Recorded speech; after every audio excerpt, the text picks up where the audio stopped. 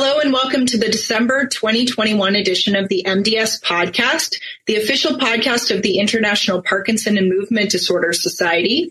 Today we are lucky enough to have two guests with us, Dr. Cecilia Peralta, neurologist and movement disorder specialist at CEMIC University Hospital in Buenos Aires, Argentina, and associate professor of neurology at the CEMIC Medical University, and also a member of the MDS Neuroimaging Study Group in Movement Disorders, as well as Professor Antonio Strafella, the Krembil Rossi Chair and Chair of Research in the Division of Neurology in the University Health Network at the University of Toronto. They will be speaking with us about their article published in Movement Disorders Clinical Practice entitled Pragmatic Approach on Neuroimaging Techniques for the Differential Diagnosis of Parkinsonisms. I look forward to learning a lot from them today, and I hope you do too. Thank you for joining us, both of you. We have talked in the past on this podcast about how differentiating Parkinson's disease from atypical Parkinsonisms, especially early in the disease, can be difficult and how this stymies both research and optimal patient care. In the article, you talk about the imaging modalities that already exist and some up-and-coming imaging modalities that may be used in the future to assist with differentiating these conditions. Let's start with what is already used most commonly in practice. One thing that struck me about the paper is that you recommended MRI brain in all patients with Parkinsonism, even if classic idiopathic PD is suspected. I must confess that if someone comes in with very straightforward PD, I don't always get an MRI and often make the diagnosis and start treatment at the very first visit. The recommendations in the paper are that the MRI should be used at least once over the course of the disease just to rule out secondary causes. What exactly do you recommend to practitioners in terms of the timing of this? Do you think it should be obtained even prior to making a diagnosis? Yes, we believe that it's a kind of good practice. Although it is not obligatory, but it's a good practice to have a brain MRI of patients in the workup of the diagnosis of Parkinson's disease. Sometimes patients themselves ask for an imaging and also their families, and we recommend to have at least one MRI in the course of the disease to rule out alternative diagnosis or to rule out secondary causes such as vascular lesions or space-occupying lesions or hydrocephalus or traumatic or toxic or metadepositions or demyelinating diseases, space-occupying lesions. Other causes that may simulate or may present like a Parkinsonian syndrome but may not be in the end true degenerative Parkinsonism. The other thing is that, if possible, and nowadays it would be useful to include a susceptibility-weighted imaging within the MRI because ion imaging can give us some clues to the diagnosis and differential diagnosis, especially between Parkinson's disease and atypical Parkinsonism. Also, I have to say, or I must say, that MRI is not an approved biomarker for the diagnosis or differential diagnosis. This is something important. It's an important concept that we have to take into account. But we can use in clinical practice and in certain context, integrated with the clinical features and with the clinical diagnostic criteria for the diagnosis and for the differential diagnosis of Parkinsonism. Let's talk about differentiating degenerative Parkinsonism from non-degenerative Parkinsonism. One way we look at that, obviously, is through MRI to see if there are other things like vascular lesions that can explain the Parkinsonism that would make it non-degenerative. And you mentioned the SWI. Are you referring to the loss of the DNH signal on 3T MRIs in PD versus healthy controls? Yes. This is an useful sign that can be used in the differentiation from non-degenerative Parkinsonism. We also have clinical clues, the presence of typical features and a good response to dopaminergic trial. This leads us to think of a typical and degenerative Parkinsonian syndrome. But if these features are absent or are unclear, then we can use DNH imaging, which is basically lost in Parkinson's patients and also in atypical Parkinson's disease. So it's not useful for differentiation between typical Parkinson's disease and atypical Parkinsonism, but it can be useful for the differentiation between degenerative Parkinsonism and non-degenerative Parkinsonism or other conditions. So what we're referring to here is the loss of the dorsal nigral hyperintensity on SWI of a 3T or higher MRI that you can see in degenerative Parkinsonisms, both PD and atypical versus healthy controls. In the paper, that's cited as having 100% sensitivity. And you also mention in the paper that the Movement Disorder Society clinical diagnostic criteria for PD notes that a normal DAT scan, which is another thing we use to differentiate degenerative versus non-degenerative Parkinsonism, that a normal DAT scan is an absolute exclusion criteria for PD. So do I take this to mean that these two imaging modalities or two signs, both the DAT scan and the dorsal nigral hyperintensity sign or lack thereof in the case of Parkinsonisms, are near perfect in their differentiation between degenerative and non-degenerative Parkinsonism, even in early disease? That's actually, Sarah, a very important question.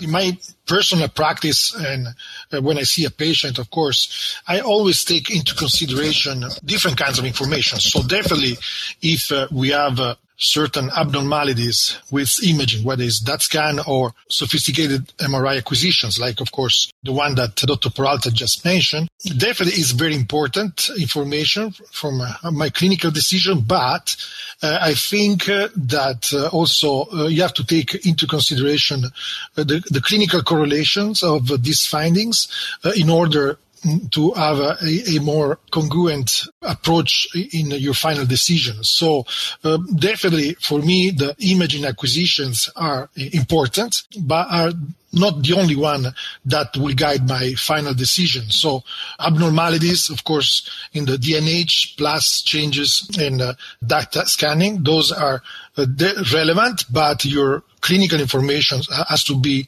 integrated with these findings. So it is usually my approach on a day-to-day practice. So I'm just trying to really pin you down here. So despite the clinical diagnostic criteria, you would say that these SWEDs or scans without evidence of dopamine deficit in patients truly who have PD, that does exist? We know that I think up to 10% sometimes of these patients may have a normal imaging finding. That's why I think neuroimaging is relevant in this case. If you're able to identify some of these patients that have a normal functioning of, let's say, the presynaptic terminal and still have some features that are suggestive of some kind of Parkinsonism, I think all this has to be taken into consideration as a whole. Whether it's a primary degeneration or secondary forms of degeneration, definitely imaging in this case becomes relevant. And so I would endorse having at least a DAT scan or together with an MRI for guiding your decisions, yes, in the most difficult situations. Definitely, I agree that looking at the whole picture is very important in these patients where one thing may not give us exactly everything that we need in terms of diagnostic accuracy. Most of us are familiar with the typical signs we see on MRI brain in patients with atypical Parkinsonism, like the hot cross bun sign, the hummingbird sign, unilateral cortical atrophy in corticobasal syndrome, and those types of things. Can you discuss how we can quantify some of these features a bit more objectively to aid in diagnosis and some of the other signs on 3T or even 1.5T MRI that we can use to aid in a specific diagnosis? Brain imaging is very relevant to demonstrate midbrain atrophy or pons atrophy and middle cerebellar peduncle atrophy or superior cerebellar peduncle atrophy and those changes on hyperintensities at those levels. And it's also useful to rule out alternative diagnosis. As we know, PSP is sometimes the atypical Parkinsonian disorder that gives us the most difficult challenge in terms terms of differential diagnosis. And recently it has been published 2 sets of measures that have been found to be very useful to differentiate PSP from PD and from MSA. And these 2 measures are the midbrain to pons ratio and the MRI Parkinsonism index, which is calculated by multiplying the pons to midbrain area ratio by the middle cerebellar peduncle width to superior cerebellar peduncle width ratio. And you get a value of 12.9, and if it is increased, it is very suggestive of PSP, particularly in those patients with vertical supranuclear Graves' palsy or PSP Richardson-Olszewski syndrome. And it's very useful to differentiate from PD and also from MSA. And in this regard, the MDS PSP study group indicated that this MRI PI and the midbrain to pons ratio were the most reliable biomarkers for the diagnosis of PSP Richardson-Olszewski syndrome. And I think one of the good things of the paper, if you look at the figures, you have practical explanations on how to measure superior cerebellar peduncle. Because, sometimes it's not easy. You find it in the papers, but you don't know in practical terms how, in which plane you are going to measure that. So I think in the figures, if you look at the figures, I find personally very useful, that information, in which planes you have to look at. What is the normal width of the superior cerebellar peduncle? What is the normal width of the middle cerebellar peduncle? How to measure them? I think this information is quite useful for daily practice to have at hand. And something similar happens with MSA as well, where the pattern of brain atrophy is located, particularly affecting the putamen and the middle cerebellar peduncle, together with some hyperintensities, the hot crossband sign and the middle cerebellar peduncle hyperintensity and the putaminal rim sign, which reflects the atrophy of the posterior putamen. So you mentioned lots of calculations and practical guides to help a practitioner go into the MRI and actually make these calculations. I was wondering, as I was reading this, how you see in the future in terms of if there will be any kind of automation of these types of calculations of various diameters and widths and areas of brain tissue to aid a movement disorders neurologist or radiologist in proper diagnosis if they don't have potentially the time or expertise to sit there measuring for all their patients. Oh, yes. They are ongoing projects directed to automated measurements of these indices and ratios. I think one of the future aspects of imaging would be the access to automated measurements of these indexes and all these brain volumes that can help in the diagnosis. I don't know, Antonio, if you want to add further on this.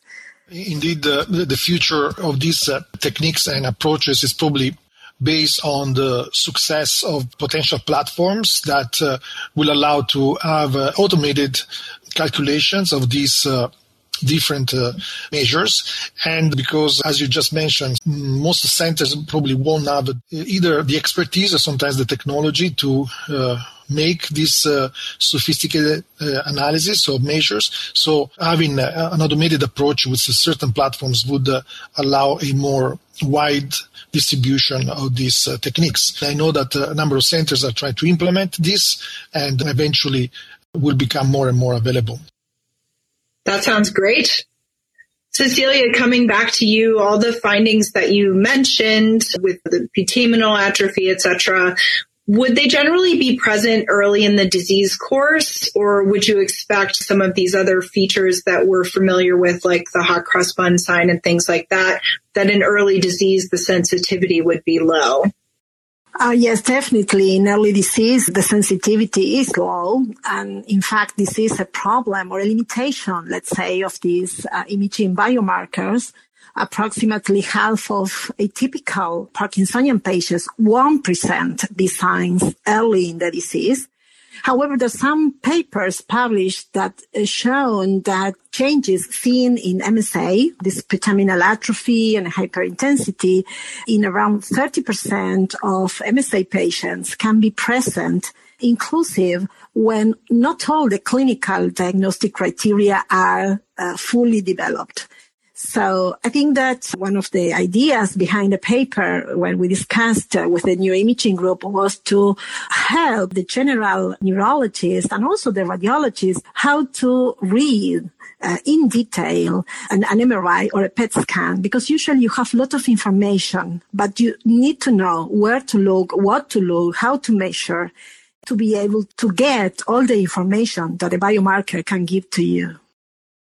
You go through some flow sheets as part of the paper of how to approach a patient with Parkinsonism, including using combinations of MRIs, DAT scans, FDG PET.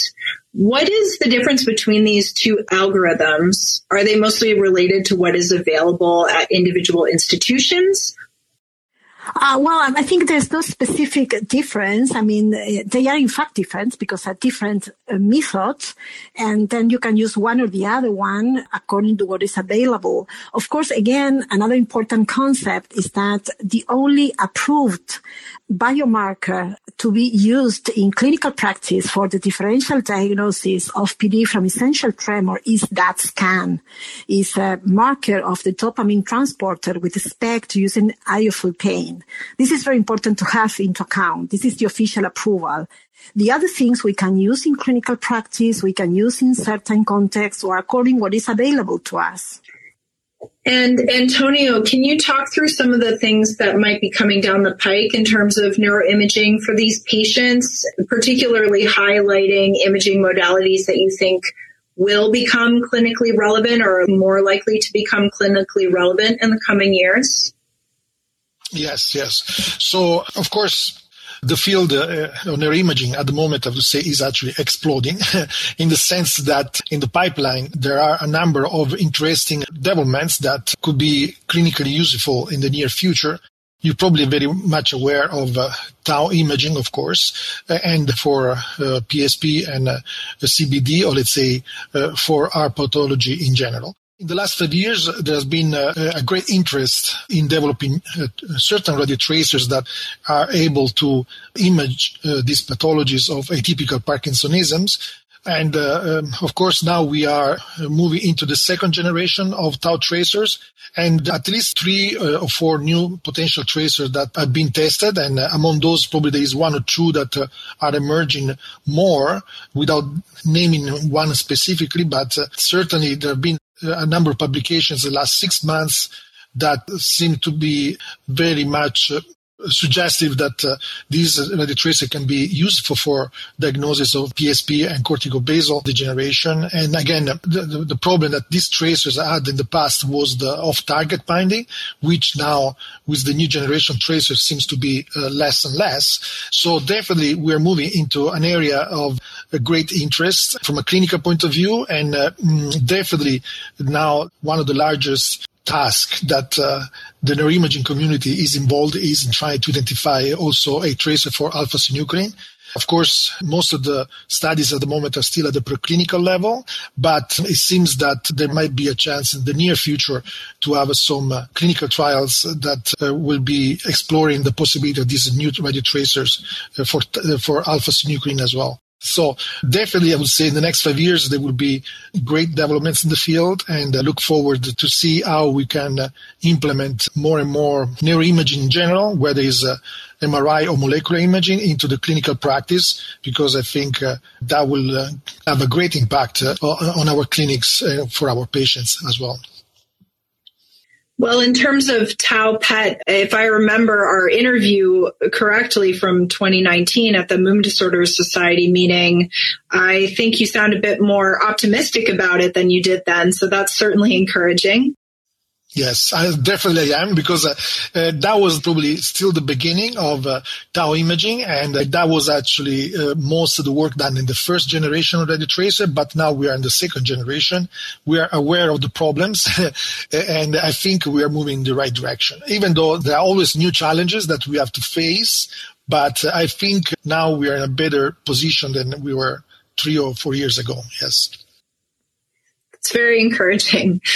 All right. Well, is there anything else you guys want to add before we sign off?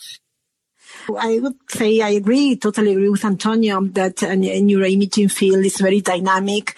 There are a lot of developments. Tau PET probably will be one of the most promising areas of development in the next years.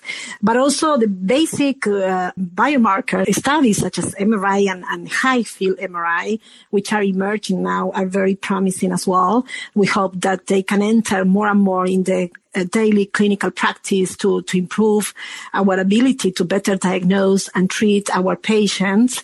And of course, I want to acknowledge to all the co-authors who did a great job writing the paper. And also I hope that the general neurologists, the community may find the paper useful to improve these basic skills that are needed to have a pragmatic approach on how to read an MRI, how to look for all these signs and how to use this for the better of our patients.